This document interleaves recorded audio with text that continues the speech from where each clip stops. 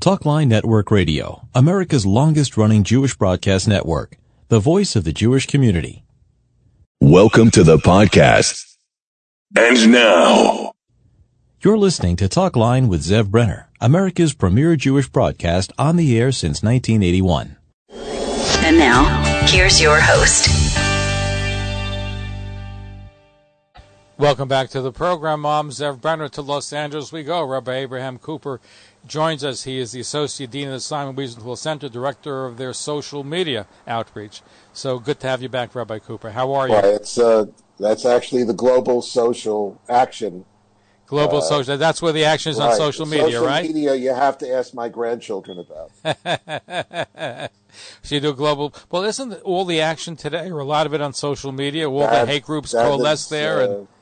Absolutely correct, which is why we have our Digital Terrorism and Hate Project. And by the way, in mid-March, probably right around Purim, we'll be releasing our annual report that includes a report card on all of the social media giants. Now, as someone who never got straight A's myself in Yeshiva of Flatbush, so we're not only not giving straight A's, but a lot of the companies are going to be not happy with the grades they get, Twitter, others. Well, some of them are pretty bad. They stifle free speech, and you can have in Iran, you can call for the destruction of Israel, and they won't ban you, but they'll ban you for saying other things in the United States. I just don't understand the logic.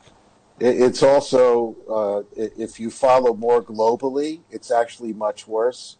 The Houthis, which are vicious anti-Semites, and have tortured one of the last remaining Jews in Yemen simply because he's a Jew and is still being incarcerated if he's still alive. They send the missiles and drones after Israel's president when he went to the UAE. And they have multiple platforms on Twitter, in Urdu, in the different languages of the Middle East, that they use as recruitment tools to spread hatred of the Jewish people, and that most of us are completely unaware of. So social media is the front line of a lot of our concerns. And the Wiesenthal Center, we've been at it almost now 30 years, and thankfully the people who are doing the work understand the technologies a lot better than I do. So how come, let me ask you, have access, you deal with these big groups, so how could they get away with not banning the speech that calls for the destruction of Israel by Khomeini and the other leadership in Iran? How could they get away with that in today's day and age? I think it's a sort of a central question, and you can expand that to the whole issue of detouring into political censorship and actually trying to control the flow of information. I think the answer really is that we hear from senators and congressmen that things have to change, but so far, it's a multi-billion-dollar business, and a lot of effort is spent to deflect responsibility from the companies and make sure that the current rules in place in terms of even minimal regulation aren't changed. But something dramatic is going to have to change about social media, how they go about doing it, because all of the things they've told us for decades they couldn't do, about working together and about zero options, nuclear options on repeat offenders, everything they said they couldn't do, they did in the midst of a presidential campaign, and it continues till now. So we have to get them back on course to do their job of limiting and degrading the marketing capabilities of the Nazis and the Islamists and everybody else in between. But have you ever considered doing a campaign against Twitter or Facebook, any of these companies that allow these vile expressions to take place, and maybe call them on the carpet and make a campaign about it? We meet with these companies regularly. I'm not about meeting, I'm talking about actually making a campaign, because it's not working. We also get a lot of the material removed. When you talk about a campaign, I'm all for campaigns, the ones that will work, not the ones that will. Now, when we talk about taking on the biggest of the big in the world, we need to assemble more allies And we have to make sure that we focus the core concern here. Because if you land up making this an issue of, you want to censor speech, we lose every time. Now, they're the ones who are actually censoring speech, and too many of them are allowing the evildoers to market their hate 24/7. So we're in it. We're open to all ideas about how to move forward, but we have to make sure that we can get results. They're very complicated because other democracies have other rules about where to draw the line on speech. The United States, we've always felt until recently, whether you were a libertarian or a liberal, that free speech was pretty sacrosanct. That's out the window now with the social media giants. We have to get them to refocus on making sure that the bad actors and the terrorists and the food chain of extremism is dealt with, and less so about who we should be electing, voting for in the next elections in November. No, I agree with you, and I want to get back to that, but I want to focus. I want to play a clip that everybody has been talking about the last couple of days, Whoopi Goldberg. Holocaust isn't about race. No, it's not about race. No, it's about a different race. But it's not about race. It's not about race. So she made these remarks. She apologized. Do you think she should have been banned by Disney from The View for making the remarks? And she apologized? Yeah, I mean, I'm not Rafa Machshir on this stuff, but a lot of experience. So let me just say about what she said was really horrendous, but it's not her original idea. Not coming from a bad place. She is, coming from, I get, you guys live in New York. I'm a refugee. I'm going to say ignorance. I'm going to say it comes from ignorance. But, no, I think it's actually a little bit deeper than that, and that is that the woke definitions, the new Dalet Amot, if you will, the new sort of when society talks about issues, there's a whole new sort of definition of terms out there. So, for example, racism, for some, including within the Jewish community, now relates exclusively to people of color. And that's not her idea. It's something that's now repeated over and over and over again. I think it's now taught in the schools. And here's the problem. When you grid that new definition over what happened in the Shoah, it doesn't compute. Because Adolf Hitler, the Nazis, they were all about racism and race. They had the Aryan race and everybody else and under the Jews that. Being the inferior race, right? We were the ultimate inferior, but just above us were the Slavs. So the whole thing was based on racism. Their definition of racism and race, we know, the Jewish people know too well what that was all about. But if you have a new working definition of race that talks exclusively about people of color, this is what you come up with. Well, they say the Jews and the European Jews, for the most part, were white, and the Germans were white, so maybe you should look at it as white on white as opposed to... Yeah, but I guess they don't know the whole parsha of what happened to the Jews in Salonika, or how it was King Mohammed in Morocco, who basically told the Germans, go to hell, even though you're occupying our country. You're not taking our Jews. We now have the evidence that Hitler told the Grand Mufti of Palestine, when we take over Palestine, we'll wipe out all the Jews there. So this is all about race. That's exactly, you might even say they're the ones who brought race and racism to the table. And so when you have that kind of statement, yeah, you can say that the Jews, quote unquote, not a race, because we have, Baruch Hashem, we have white Jews, we have black Jews, we have the 3 day of the Jews of China who made Aliyah. We have, so in that sense, we taught from Breshit, from the very first story of Adam. There's one person at the beginning, because we all come. There's one. It's the human race. So we're often put into, to To the whites, we're not white enough. And to the blacks, we're too white. If you want to play that kind of politics, you land up eliminating and erasing Jewish history, Jewish life, Jewish values from important institutions. But here's my question, Rabbi Cooper. Please. Is that, listen, she's coming from a woke place. She's extremely liberal and has these ideas, and the statement but she's was based also out been of very that. outspoken for years. But that's on a lot of issues. This is not a person who I don't think she has a bad bone in her body, right. And I also don't. But think that's exactly that's the rest of my she's question. Parroting now the woke positions, a new definition. So let me ask you this question. And I agree with you. Wrong. Absolutely. She's woke and it's wrong. It's a new definition of racism. It's part of the whole new culture. So, but once she said it and she apologized, I thought her apology was good.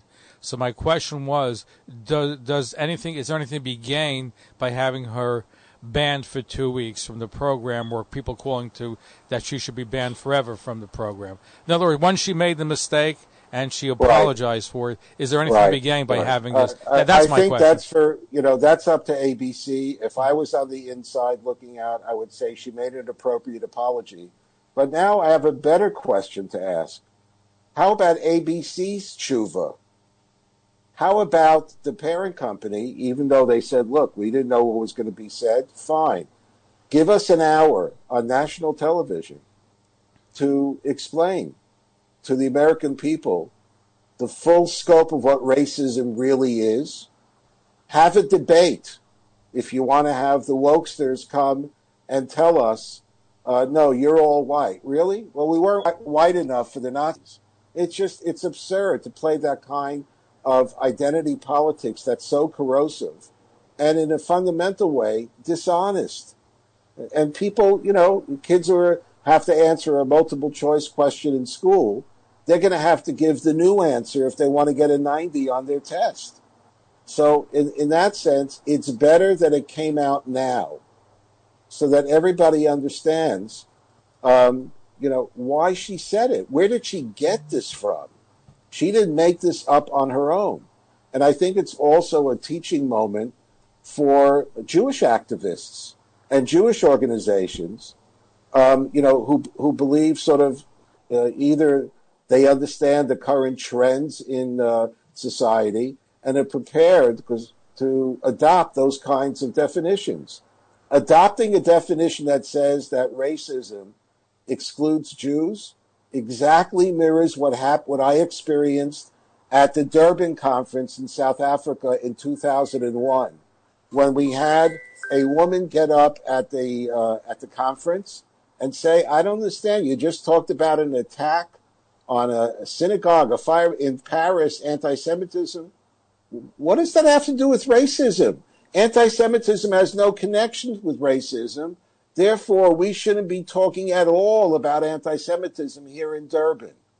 And they didn't. So it's not new, but what is new is that, think of it this way. You can have debates about which monument of which person in Central Park or in Prospect Park or in a park down in Arlington, Virginia should be pulled down, or at the New York Public Library. This is different. This isn't pulling down a monument. This is pulling down a historic fact of what racism has been for time immemorial. And by doing that, you land up erasing a whole slew of people. Guess who's at the front of that line to get erased? We are. Right, the Jews. Our guest is Rabbi Abraham Cooper, Associate Dean and Director of Global Social Action Agenda for the Simon Wiesenthal Center based in Los Angeles. So, where do we go from here? As far anti-Semitism is growing, and there's a new wokeness that views Jews as, you can be anti-Semitic, maybe you're not racist. There's a whole school of thought that's happening here. Why are we seeing all of a sudden greater amount of anti-Semitism? We're 2% of the population, but I believe, and you met with the FBI officials, I think, a whole bunch of them this week. I believe we're 2% of the population, but maybe 40, 50% or more of the hate crimes in this country are directed against Jews. Right. I mean, for anyone who's sitting in the tri-state area or in Los Angeles, as I am, or in West Rogers Park in Chicago, what happened last Shabbat, you can go on and on and on. We don't need statistics to tell us what we see. Violent anti-Semitism and attacks on our institutions are on the rise. And there are, many, many different pieces that are at play. One of them, I might say, is that in terms of securing our safety and our streets and on the way to and from Beit Knesset is, or for a Jewish day school or a JCC, we need full funding of the police across the United States. You can't ask in Los Angeles, which we have very close relations with the LAPD. They're doing it with smoke and mirrors. They had a huge chunk of their budget ripped off because of politics. And as a result, our community, among others, are less safe. Now, I still drive like a New Yorker. I know if I'm on a highway where there are no police, right, and it's 7:30 in the morning, and I have a new rental, I'm not going 65 miles an hour. I might go to 80. That's just the way we're kind of wired.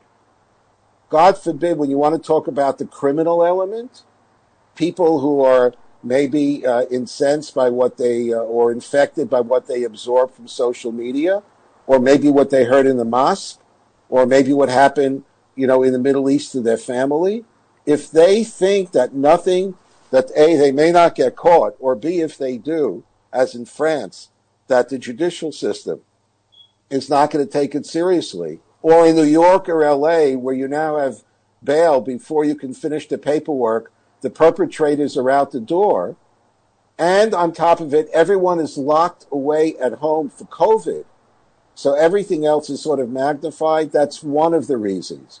But, Zev, when I was in New York just before COVID, I met with the top NYPD, 3 of them, and asked them, what's the difference in New York in 2019, 2020, from 5 years ago? These numbers are staggering. And they all answered social media. So we definitely have to go after those companies.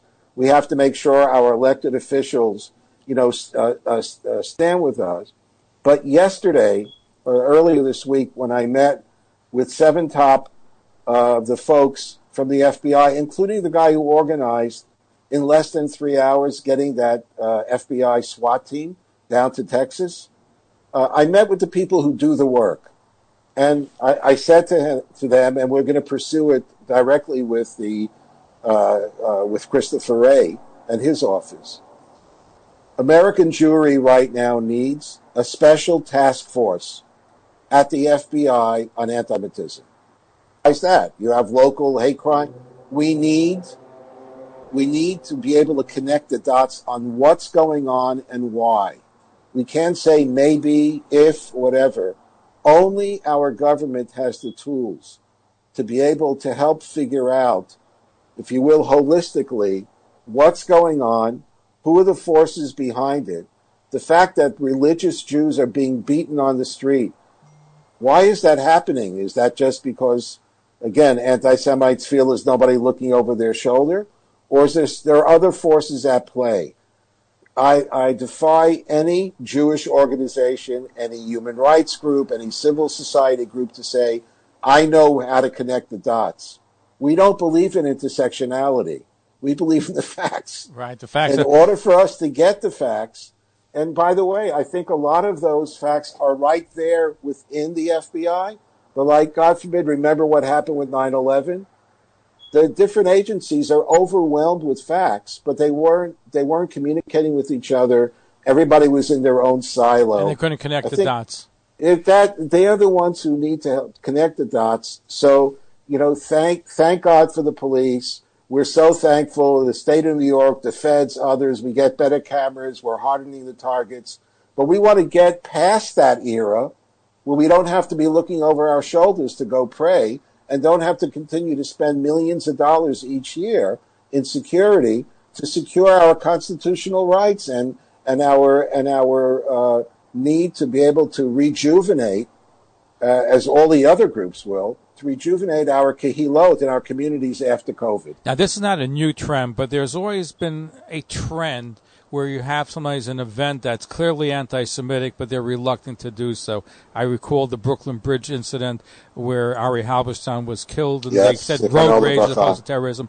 Also in Texas, the FBI, and I wonder if you addressed it when you met with them, their reaction, well, this person, he's deranged, he's really after the Jews, he's after something else. But you look clearly at the evidence, this person targeted the Jews, he was an anti-Semite, anti-Israel, but yet there's a reluctance to say this person is an anti-Semite. Right. Come up with all kinds of other excuses, including in Texas. Did you speak to the FBI about that?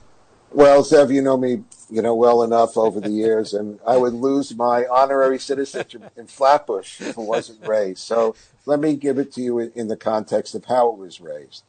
The first thing I spoke about was how much American Jewry, our community, are grateful for law enforcement and for the FBI. We don't take it for granted. On November 9th, 1938, if you called 911 in Germany, the police and the fire trucks came in order to make sure that no German property was burnt as a result, and no real Germans, true Germans, were going to be hurt. So we come a long way, and we're very grateful. Number two, the agent in charge that day of what took place is an amazing person. He's one of the best people that the FBI ever produced, and he did a great job that day. When you review that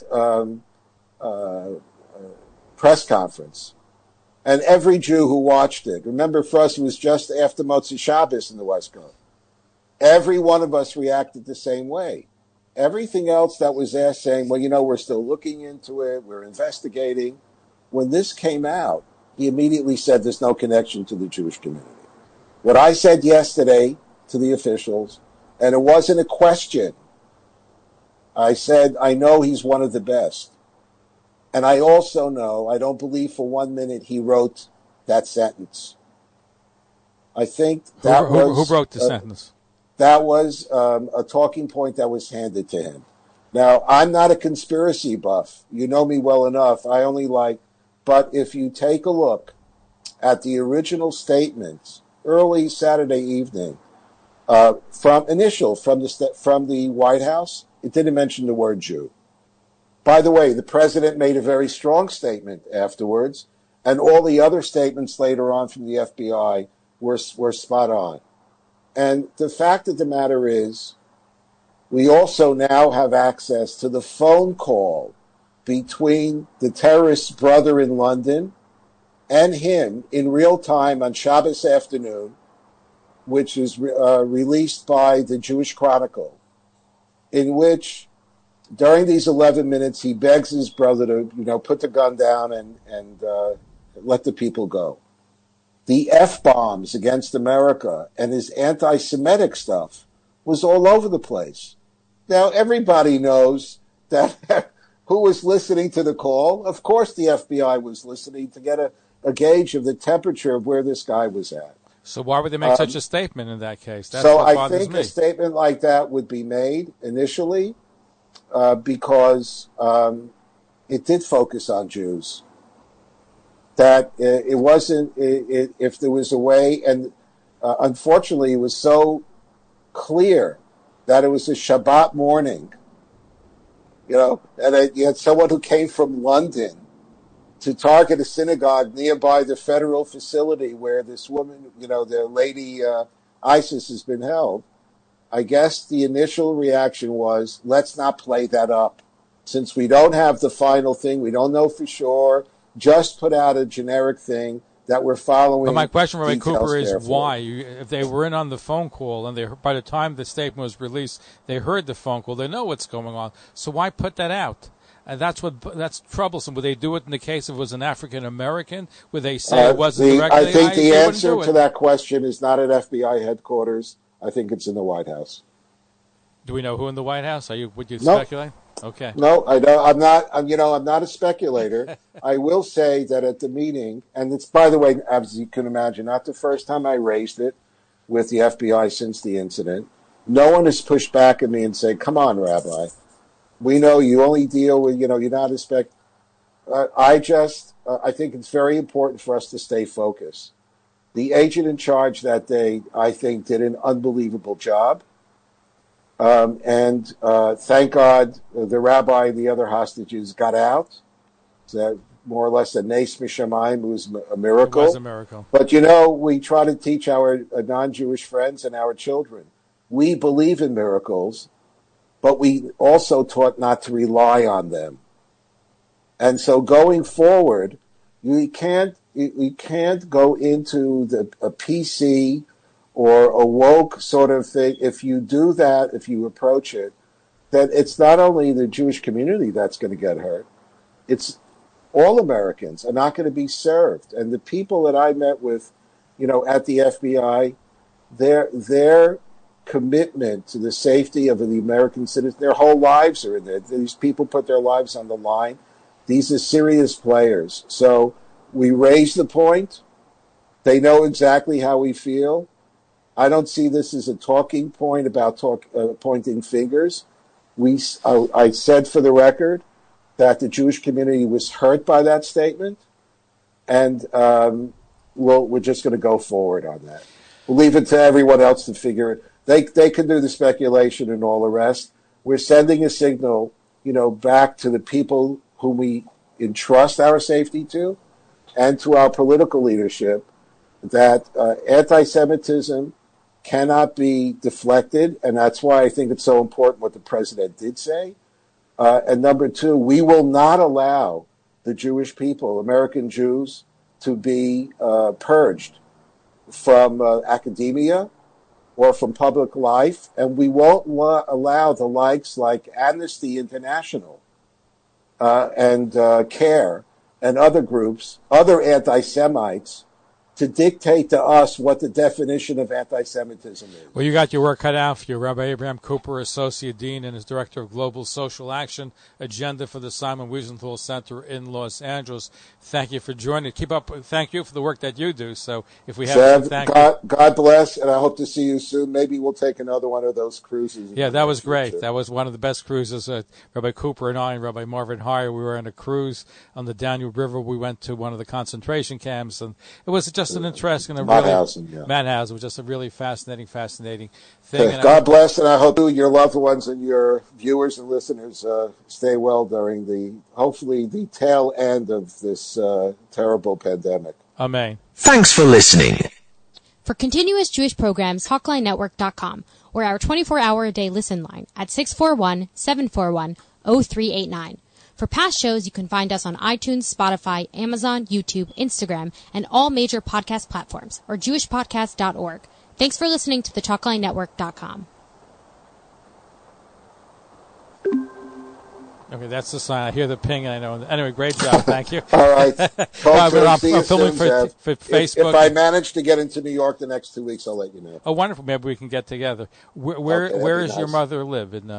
My mom has lived in the same apartment for over 60 years. Which section? Corner of Coney Island Avenue and Avenue J. Oh, Brooklyn. Oh, I know the area very well. The heart of Flatbush. Yes. Terrific. Anyway, nice to speak with you. God bless. You too. Be well, buddy. Thank you. Take care. Bye.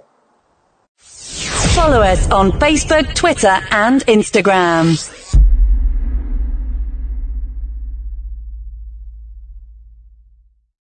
One of the most important Jewish institutions in the world today is Talkline with Zev Brenner. He is so smart, and he is so innovative, and he has so many interesting guests. I don't know what Yiddishkeit, I don't know what New York, I don't know what the world would do without Zev. So Zev, Yasher Koach, may you go from strength to strength and keep informing us and educating us and keep fighting for Jewish values. Thanks for listening. For continuous Jewish programs, TalkLineNetwork.com, or our 24-hour-a-day listen line at 641-741-0389. For past shows, you can find us on iTunes, Spotify, Amazon, YouTube, Instagram, and all major podcast platforms, or jewishpodcast.org. Thanks for listening to the TalkLineNetwork.com. Talkline Network Radio, America's longest-running Jewish broadcast network, the voice of the Jewish community.